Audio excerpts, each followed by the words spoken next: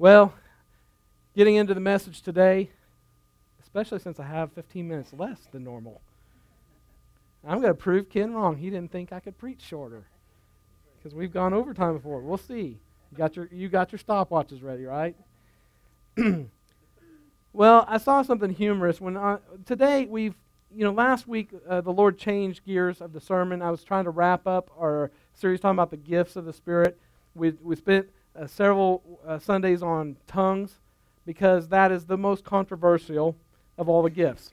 Among denominations who believe in the gifts of the Spirit, that is one that is most controversial. And so we put it on trial. In essence, I was trying to create the scene of you were the jury, and I was the defense attorney. But I also had to play the prosecuting attorney as well.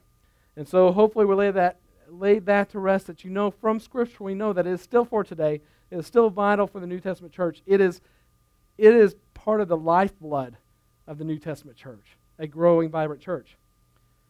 But looking into today's message on interpretation, I came across a little book report that a boy wrote on the entire Bible. It didn't give his age, but I'm assuming he's fairly young by this report, or he just hasn't been taught very much. But here's what he wrote. It's the Children's Bible in a nutshell. In the beginning, which occurred near the start, there was nothing but God, darkness, and some gas.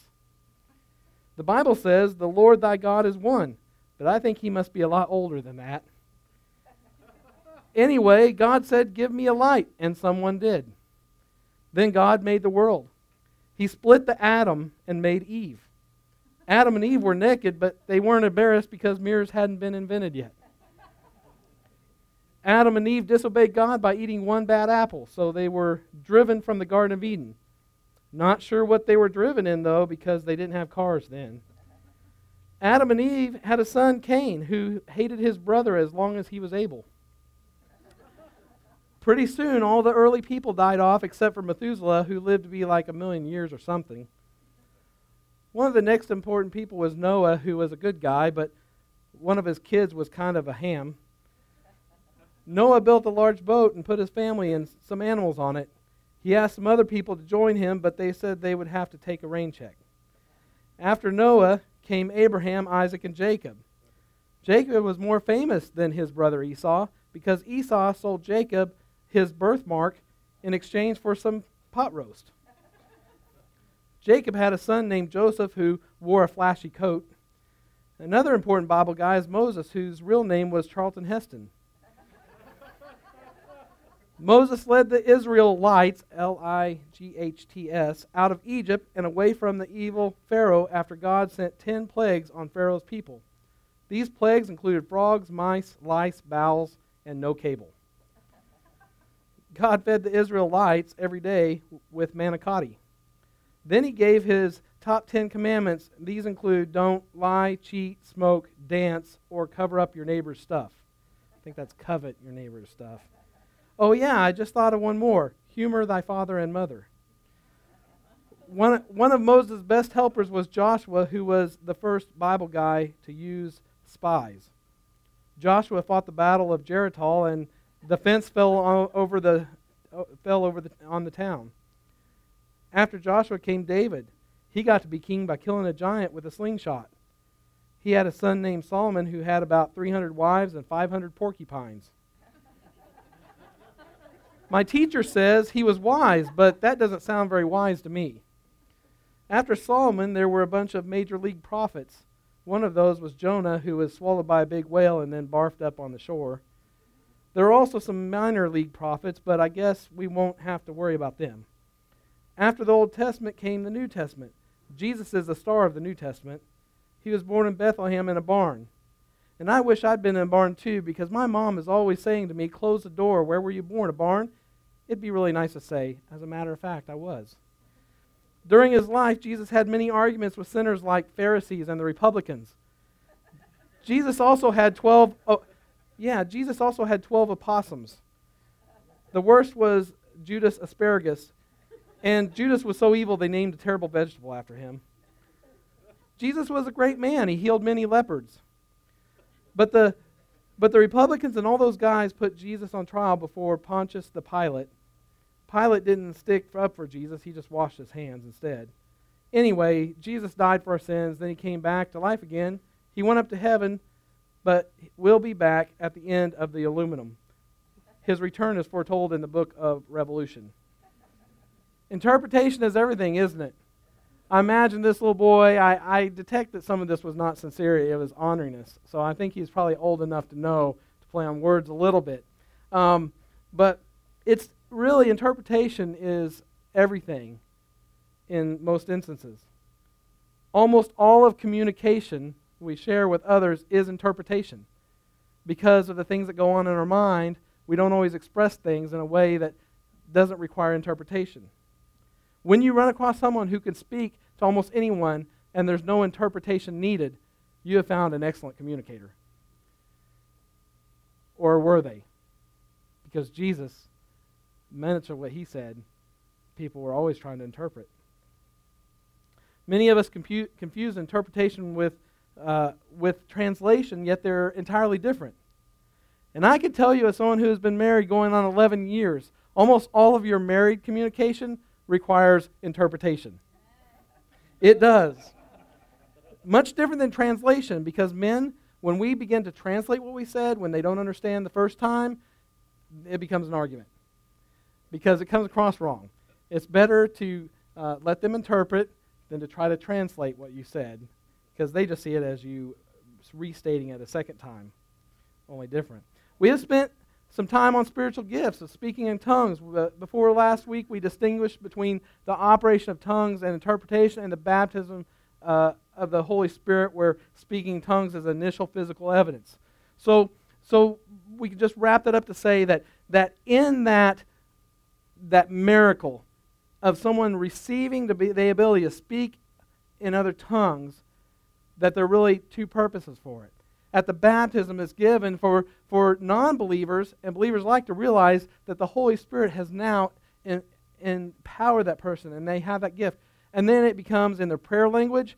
If they are praying in private, then there's no need for interpretation because the body of Christ is not there. However, when it's done in the service, we are given in Scripture an order of how that's to happen so it doesn't bring confusion. It's meant to benefit the church. And if it's done without interpretation, there's not a benefit. And if it's done where everybody's speaking tongues and nobody's taking turns, or there's no order and it brings chaos to the service, then it's not what the Holy Spirit intended. It doesn't mean that the Holy Spirit isn't bringing a message to someone, but sometimes I wonder if maybe 4 or 5 people may be given a message in tongues and begin to speak so that they can learn that order, to be able to hold back. We determined that when tongues is used in the corporate setting, spoken before the congregation, there should be interpretation, and that's where we pick up today with interpretation. While these gifts are given by the Holy Spirit and cannot be authentically produced or reproduced by a recipient under their own power, it is under the management of the speaker. One thing that goes awry in Pentecostal and charismatic circles is when they go as far as to pretend or give off that the person is out of control of what they're doing. Now, granted, I cannot produce that language myself that I was given, a heavenly language, but I can stop it at any time. It is subject to the one been given the gift. I can stop. I can refuse to do it, which I don't recommend doing because I've been through that here at New Song, where I'm just like, it's not happening with others. The Lord, is it really the right time? And that whole conversation you have in your head. But it is subject to the person given. And a lot of times the fear that people have of that is they've been in a service or they've been around it somewhere where people give off that they were out of control of themselves. And that can be scary for the person who has not experienced that. I mean, thoughts of possession may come to their mind and those type of things. But we realize it's not for show. There is a purpose. It's not produced. It's given. But you still manage it. You are a steward of that gift when it is given. The gift of interpretation of tongues, 1 Corinthians 12:10, if you want to turn with me, 1 Corinthians 12:10. If you're still learning the books after you get through the big ones, Matthew, Mark, Luke, John, Acts, just kind of slow down and start thumbing. You'll get to 1 Corinthians. Verse 12. chapter 12, chapter 12, verse 10. To another, the working of miracles. To another, prophecy. To another, discerning of spirits. This is talking about the gifts of the Spirit. To another, diverse kinds of tongues. To another, the interpretation of tongues. What is this gift directly tied to? Interpretation? Because interpretation is a gift. What is it tied to? Tongues. We don't see it tied to anything else. That means that sometimes when we're trying to interpret, when someone has a discerning of spirits or prophecy or anything else, when we're trying to interpret that, then that might just be called skepticism, or that you're trying to figure out something that can't be fully figured out. But the definition is, this is the ability given by the Holy Ghost to understand or to make known the meaning of an utterance given through the gift of tongues. Hang with me here. I'm going to go through a little bit of, I don't want to treat the scripture or anything, say it's semantics, but first of all, we're just setting the basis here for understanding this gift. And then I want to get into fully how this really works and how it benefits us in the church. It's the ability given by the Holy Spirit to understand and make known the meaning of the utterance given through the gift of tongues. The gift may be given to the one who speaks in tongues or to someone else. And the interpretation is not an operation of the mind of the interpreter, but the mind of the Spirit of God. I just want you to grasp this for a minute. Anyone who has any doubt in their mind about this for a minute, just humor me, if you will, and think about it as an opportunity. If you doubt this, let's just say that it is possible for the mind of God to not possess you to where you're out of control, but to literally download in you to be able to speak through your mouth His actual words to others. Isn't that an incredible thought? We look around, do we see God here? We know He's here if we believe His Word, but is He here? No. You go into the workplace and you wish God could just come down, and all those people who are atheists or whoever is making it hard for you to live your Christian walk. Wouldn't you love Jesus just to show up and say, you're wrong? Wouldn't it be nice for Him just to appear? You're wrong. Well, Pastor CJ, how is this gift going to help me accomplish the same thing? Well, then if we went back to the book of Acts, we'd understand for the unbelievers, they recognize there's something incredibly miraculous about these people. Now, in that instance, they were able to hear their known languages, right? And that they heard them speaking in their tongues. It is for the unbeliever to recognize that God is doing something to you, and you have the ability through this gift for God to bring a real message, and then in their language and interpretation for them to understand where God has spoken directly to them and used you to do it. If you look up Wikipedia, I don't like that term. It makes me think of Wicca or something like that, but this has become kind of the online encyclopedia. A lot of people use this and they do their research, and I'm interested sometimes to find out on doctrinal issues what Wikipedia says, because it's not like this is coming from the Assemblies of God or the Baptists or anything like this. This is people who are doing this for a business online, and they seek their resources, but I always anticipate them to throw their slant on it. But here's their definition.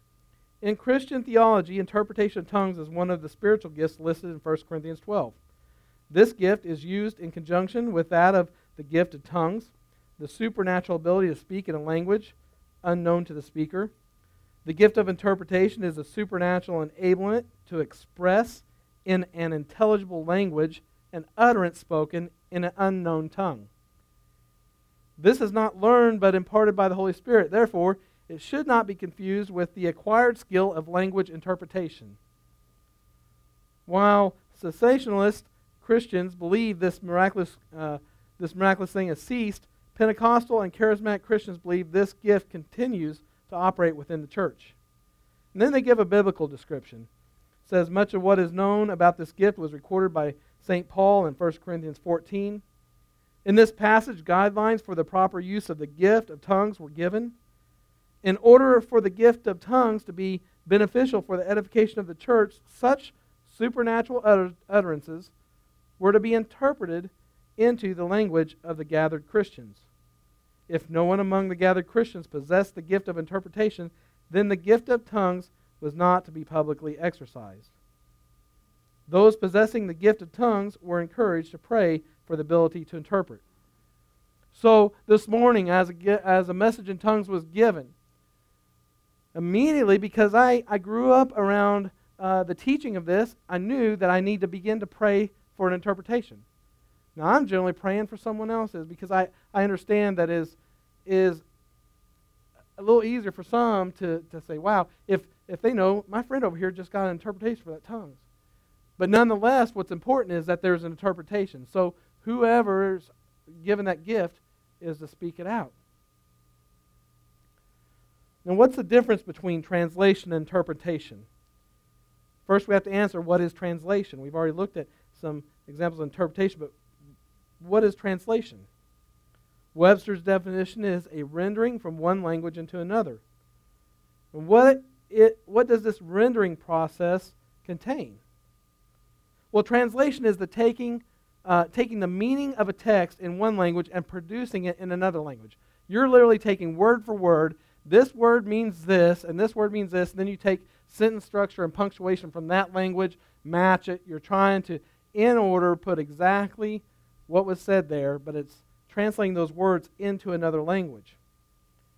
It includes context, the rules of grammar of the two languages, their writing conventions, their idioms, and the like. And an idiom is a language peculiar to a certain people. So, a people group. I spent some time in Honduras, and they spoke Spanish there. Now, you go up into Guatemala, and they use some different terminology in Guatemala for saying the same thing, but it was still Spanish. You go into Mexico, and the same thing. I'll never forget being in Mexico first hearing some Spanish words, and then trying it out in Honduras. And I learned that in Mexico, or in some places, or in Honduras, a balloon is called bomba.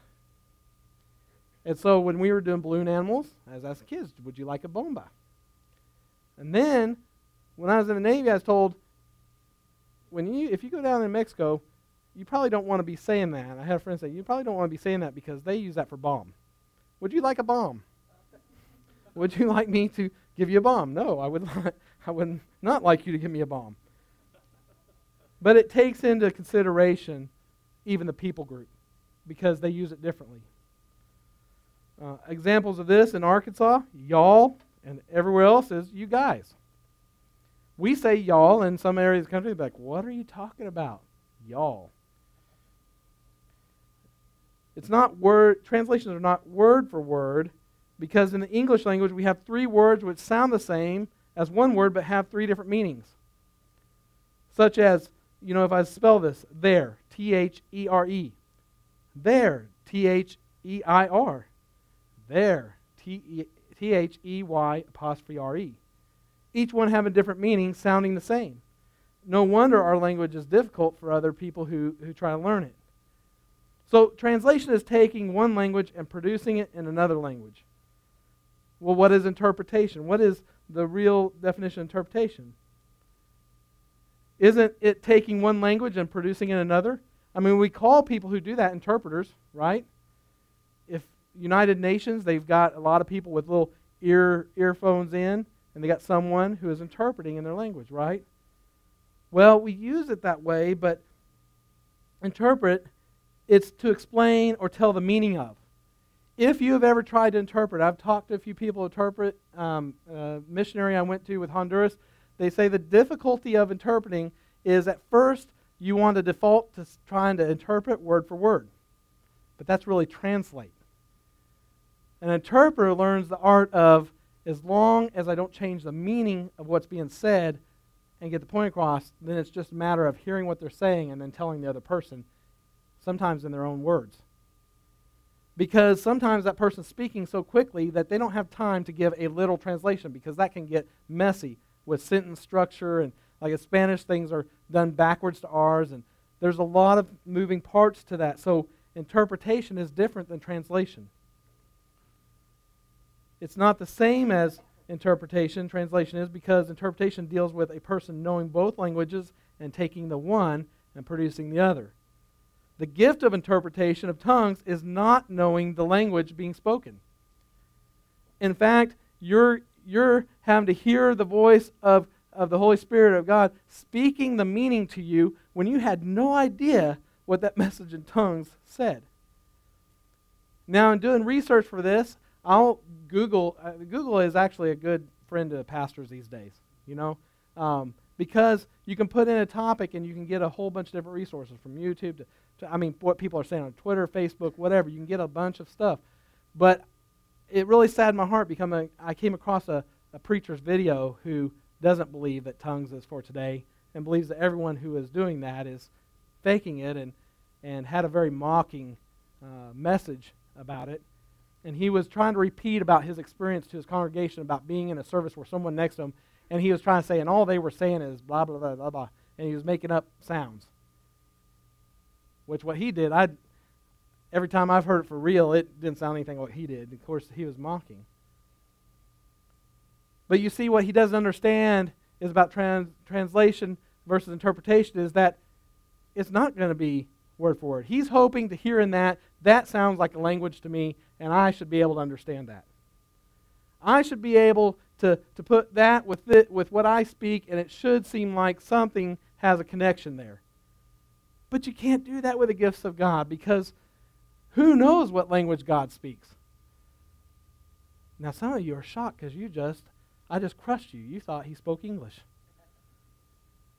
Because you think through your prayers, and when you hear the still small voice, it's in English.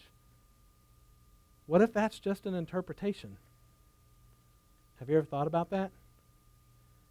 Because those poor people in Africa aren't getting any messages from God if he only speaks English, is he?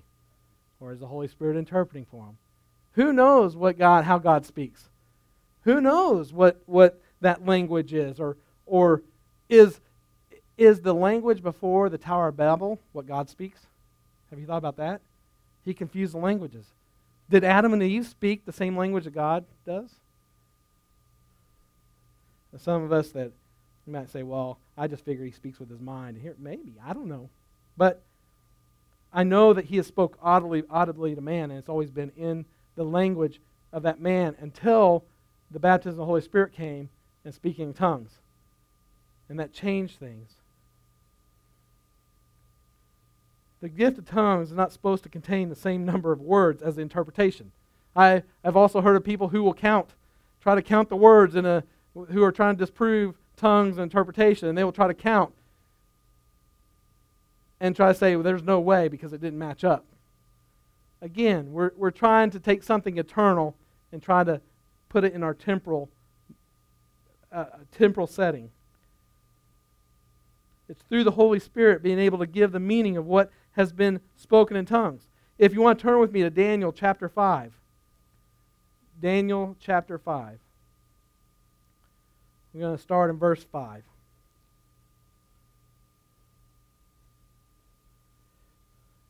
Immediately, the fingers of a human hand appeared and wrote on the plaster wall of the king's palace opposite the lampstand. And the king saw the hand as it wrote. Then the king's color changed as his thoughts alarmed him. His limbs gave way and his knees knocked together. The king called loudly to bring the enchanters and the Chaldeans and the astrologers. The king declared to the wise men of Babylon, whoever reads this writing and shows me its interpretation shall be clothed with purple and have a chain of gold around his neck and shall be the third ruler in the kingdom. Then all the king's wise men came in, but they could not read the writing or make known to the king the interpretation. Then King Belshazzar was greatly alarmed, and his color changed, and his lords were perplexed. And I'm skipping down to verse 24 now. Then from his presence the hand was sent, and the writing was inscribed. And this is the writing that was inscribed. Mene, Tekel, and Parsin. This is the interpretation of the matter. Many, God has numbered the days of your kingdom and brought it to an end. Tekel, you may have been weighed in the balances and found wanting. 28, Paris, your kingdom is divided and given to the Medes and the Persians. I want you to note here that Daniel's interpretation of the heavenly language written on the wall consisted of many times the number of words on the wall. It was not a word for word. There was not any relation to the number of words. So don't fall out on a message in tongues. Don't begin to doubt just because to you, in your own thinking, it doesn't seem to match up, because it's not. We see from Scripture that when God speaks, it's not going to be something similar to our language all the time. Also understand that the Holy Ghost is using man, and man is capable of error. There's been times I've wondered, a message in tongues, whether the interpreter it was really what God had given from that message, or someone kind of got in himself. I heard the story of a small country church where there was a message in tongues and an interpretation. There was an older lady there who had become frustrated with the youth and some of their behavior, and the interpretation was, "Thou shalt not go to the honky-tonk and wear that short dress like you were Friday night, thus saith God."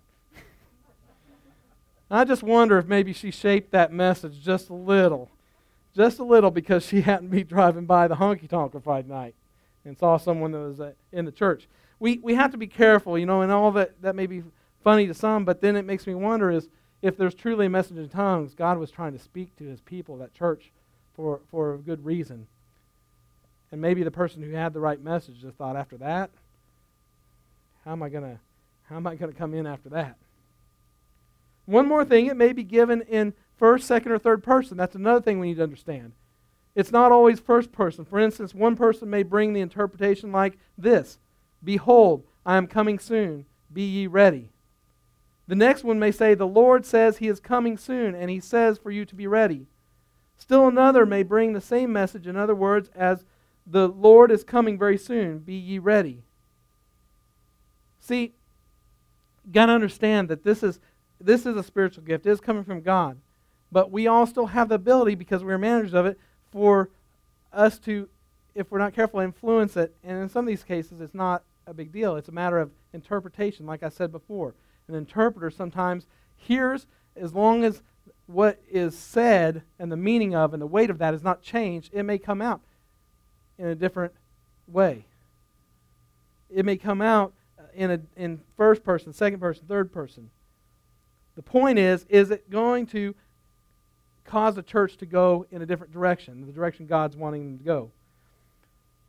1 Corinthians 14:14 says, "For if I pray in a tongue, if I pray in a tongue, my spirit prays, but my mind is unfruitful." Romans 8:26, "Likewise, the Spirit helps us in our weakness, for we do not know what we pray for as we ought. But the Spirit Himself intercedes for us with groanings too deep for our words."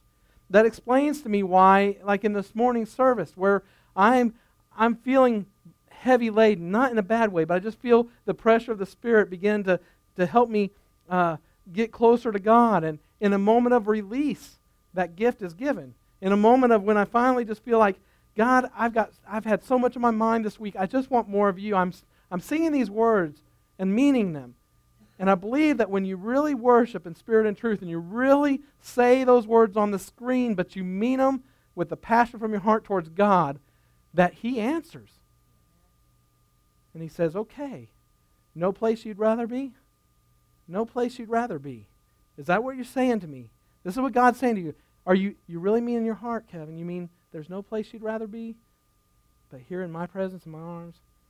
And I almost see God saying, "Oh, my child, you've touched my heart." And the Holy Spirit says, "I'm going to do something today for you to let you know that I have not left you. I'm not forsaking you. In fact, I'm empowering you for my work because I value you in my kingdom, and you're going to make a difference. And so I'm going to give you the gift of tongues so that you know." And no matter whether the believer or unbeliever truly believe at the end, that's their choice to believe whether that's really God, you leave knowing God has showed up in my life today. And then immediately, you know what else it did to me? Like a movie screen. How many times this week were you at home? iPad, iPhone. Some of you may wonder why when I first became pastor, I answered your calls immediately, or I answered your texts immediately, or whatever, and now you seem to see a delay. It's because God started dealing with me. Your family, you can't do this and let your family slip. You can't do this and ignore your family. I've given you your wife and your kids for you to lead them. Even before you leave that church, lead that church. That's your priority.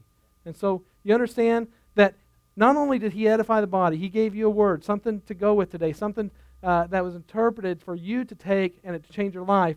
Your pastor received some conviction from the Holy Spirit about how he needs to change some things so that he continues to lead his family the way God wants me to, and I lead this church the way God wants me to. And that's why I'm transparent with you and I share my weaknesses. I had a senior VP at Walmart one time told me, he said, never show your backside to your people. Never show your backside, which means don't show your weaknesses. Because they'll take advantage of that. Or that gives them the wrong, they may focus too much on that and they lose their, well, I'll tell you from her personal, I'm sorry, I didn't mean to say him or her, but from their personal life, there was things in life I knew they were not living for God, and I could take that with a grain of salt. Because where their leadership training was coming from was not the same as where mine was coming from. You need to know that we're all in this together. Your pastor and everybody, we're in this together. And that this gift of tongues and interpretation, am I telling you that if this begins to happen every time in service, that it's just going to be the miracle drug for our church and it's going to boom and everything? Well, I know in the New Testament that because of signs and wonders, people were added to their numbers daily. Okay, so I believe there will be growth, yes. But it is not a miracle cure because people still have the choice whether to let that impact them or not. The same two people could give a message in tongues and there could be interpretation every Sunday, but if you don't take that message from the Lord and let it impact your life and change you, then at least those that don't let that happen, there's not going to be a change. We have free will. These things do not usurp free will. These gifts do not usurp free will. Again, Romans 8:26, likewise, the Spirit helps us in our weakness, for we do not know what to pray for as we ought, but the Spirit Himself intercedes for us with groanings too deep for words. A great privilege that Christians are entitled to is the help of the Spirit in prayer. There are times I just really don't know how to pray for a situation. Someone says, pray for me because X, Y, Z. But I'm not so sure that X, Y, Z is really the best for them, and I'm trying to figure out how do I really pray, God, because I want to be honest with you. And I'm not just going to send a frivolous prayer. And then sometimes the Holy Spirit steps in, even interceding for others, where I know the Spirit's praying through me. And that's important. Our weakness in prayer, we sometimes don't know what we should pray for, and that's where the Holy Spirit can step in. Ecclesiastes 6:12, for who knows what is good for man while he lives the few days of his life, his vain life, which he passes like a shadow. For who can tell man what will I'm sorry, I had a screen's doing something there. For who can tell man, somebody read for me, Ecclesiastes 6:12. It says technology, devil's trying to get into my thing. I've got a word that's crunched on my screen.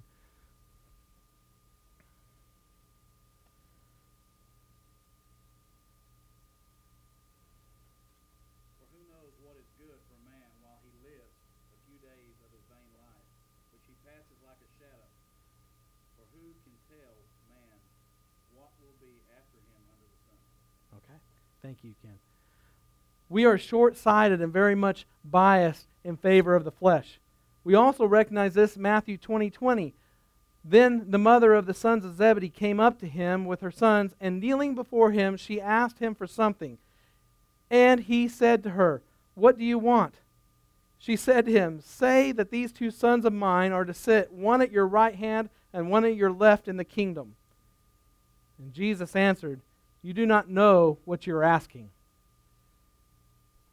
Now, as I study His Word, I could put a lot of things in here, but think about Jesus knowing He was going to the cross to die for the sins of man, and that throne that He's going to sit on is only reserved, is only there for the one who could pay that kind of price.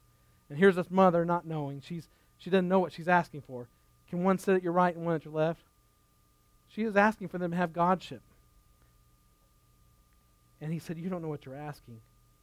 The same is true in prayer. We don't know how to pray as we should. I mean, it's hard enough to put the flesh into subjection and to pray, let alone to know what you pray for. The apostle speaks of this in the first person, for we know not what we should pray for as we ought, and he puts himself among the rest. Weakness and distraction in prayer I mean, there's all kinds of things that come into our prayer time. So we need the Spirit to help us pray. To pray for our infirmities, for fatigue, for distractions, those temptations, those things that distract us from prayer. Sometimes lack of faith. And the Spirit helps us put forth the strength that we need to pray in accordance with God's will for us. However, we're not supposed to just sit still and let the Spirit do it all. It's only that when we're pressing in and we're really praying fervently and wanting God to have a conversation with God that sometimes the Spirit steps in and intercedes for us. 1 Samuel 1, 12 through 15, as she continued praying for the Lord, Eli observed her mouth. Hannah was speaking in her heart, only her lips moved, and the voice was not heard. And if you read on in this, he begins to believe that she's drunk, and she says, no, it's just that she has been pressing so hard with the Lord that even as she begins to pray, the words are not coming out. I've asked Kevin if he can come up here and help me with a short illustration here as we begin to wrap up. Now, I've never been fluent in Spanish, and I only know enough to probably get me in trouble, but while I was in Honduras, the missionary there worked with me to be able to speak. And I'm just going to share something with you all this morning, and I'm going to guarantee you right now that it's true and factual, okay? Yo fui a Honduras, Centroamérica, para 3 meses y aprender español, y yo a la iglesia de español en los Estados Unidos. No, that's not true. And why do you say that, Kevin? Because you're lying to people. How do you know that? Because what you're saying is not true. You're trying to fool them. Well, tell me what part of what I said was not true. Tell me the words I said that were not true. Okay, thanks, Kevin. I'm going to wrap up with this thing that I want you to understand that is one of the most important parts of speaking tongues and that prayer language. You know, the word says Satan does not understand it.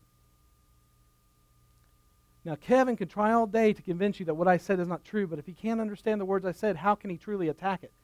See, Satan is the artist with half-lies, half-truths. We see it in the garden. You will not surely die. He was taking half-truth, which is no truth at all, but that's Satan's art of being able to take those half-truths and destroy it. And even when we're praying in English, when we're praying in our language, how many times have you been praying and like, I'm really hungry? Or man, I'm so tired. Maybe I'll just pick this up later. You know? And sometimes we can't press through because of our weaknesses. But you see, many times that's the enemy trying to get in there and distract and disrupt. And then there's times he starts to make us doubt what we're praying for. Oh, you don't really mean that. You're telling God that you want to give up this so you get closer to Him, but you know you won't. But when you press in and the Holy Spirit takes over and you begin to pray in the heavenly language, when I get up, I know that there has been something in my spirit that has been solidified, that has been strengthened, that has been encouraged. And I know that I have communed with God. And whatever was said, I know that God has done something in me through that. And there's times I speak in English and that happens, but there's also times when I get up feeling like, did I really reach God in that moment? I want us to begin praying that God would fill us with the Holy Spirit. If you've not received the baptism of the Holy Spirit, I want to pray with you this morning.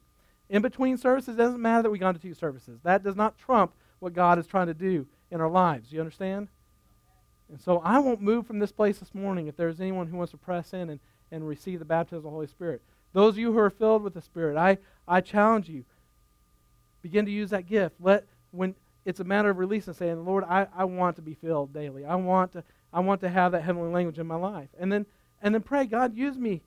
If that's my gifting, then use me in the services. Use me at times when I can help those unbelievers or even believers be strengthened and encouraged. Speak through me. Let me be your mouthpiece, God. This is where the rubber meets the road. How much are you willing to let God use you? Everything else you can explain away so easily to people. Well, I'm telling people about God because if you look truly what we believe, it's going to be better for your life. I mean, no smoking, no drinking, no all this stuff, that's going to be better for your life. But if they hear you in a service speaking tongues interpretation, it's not going to be that easy an explanation. You've got to get more in depth about the character and nature of God and how He operates. You've got to know your stuff a little more, don't you? Because they're not going to say, okay, this makes my life better. How? Well, you can tell them, did you hear the interpretation? Because God told you how to make your life better. Let's pray. Jesus, I thank you, Lord, for this time together this morning. Lord, I thank you for your word and the power of it in our lives. And God, I pray that there be not one person leave here the same. But God, we'd all be not only graspers of change, Lord, hunger for change in our lives, Lord, when it comes to your Spirit moving, but then, Lord, be agents of change in this world. That's what it's about, Lord. You didn't come to leave everybody the same. You didn't come for us to be satisfied where we're at, but Lord, contentment is different than satisfied. We understand that, Lord, be content that we are a work in progress. Be content that you are continually working to change us, but we're not yet arrived. Being content that this is not yet eternity, but it is coming. Jesus, I pray right now that you grasp whole hearts, Lord, that your Spirit would begin to move, that the wind of your Spirit would blow through these hearts and the minds of the people. Saturate their lives, Lord, I pray. Hallelujah, Lord. If you want prayer to receive that gift, I'm here. Anybody else that feels led to come up and pray with whoever come up, I challenge you to. We're not going to have a formal dismissal. This is a dismissal for those who feel released to go. I just ask that if you do, that you go out into the foyer before you visit. Don't leave here today. If the Holy Spirit's dealing with you that you need to come forward, don't leave here today until you do that. Man, the rest of you, you'll be dismissed.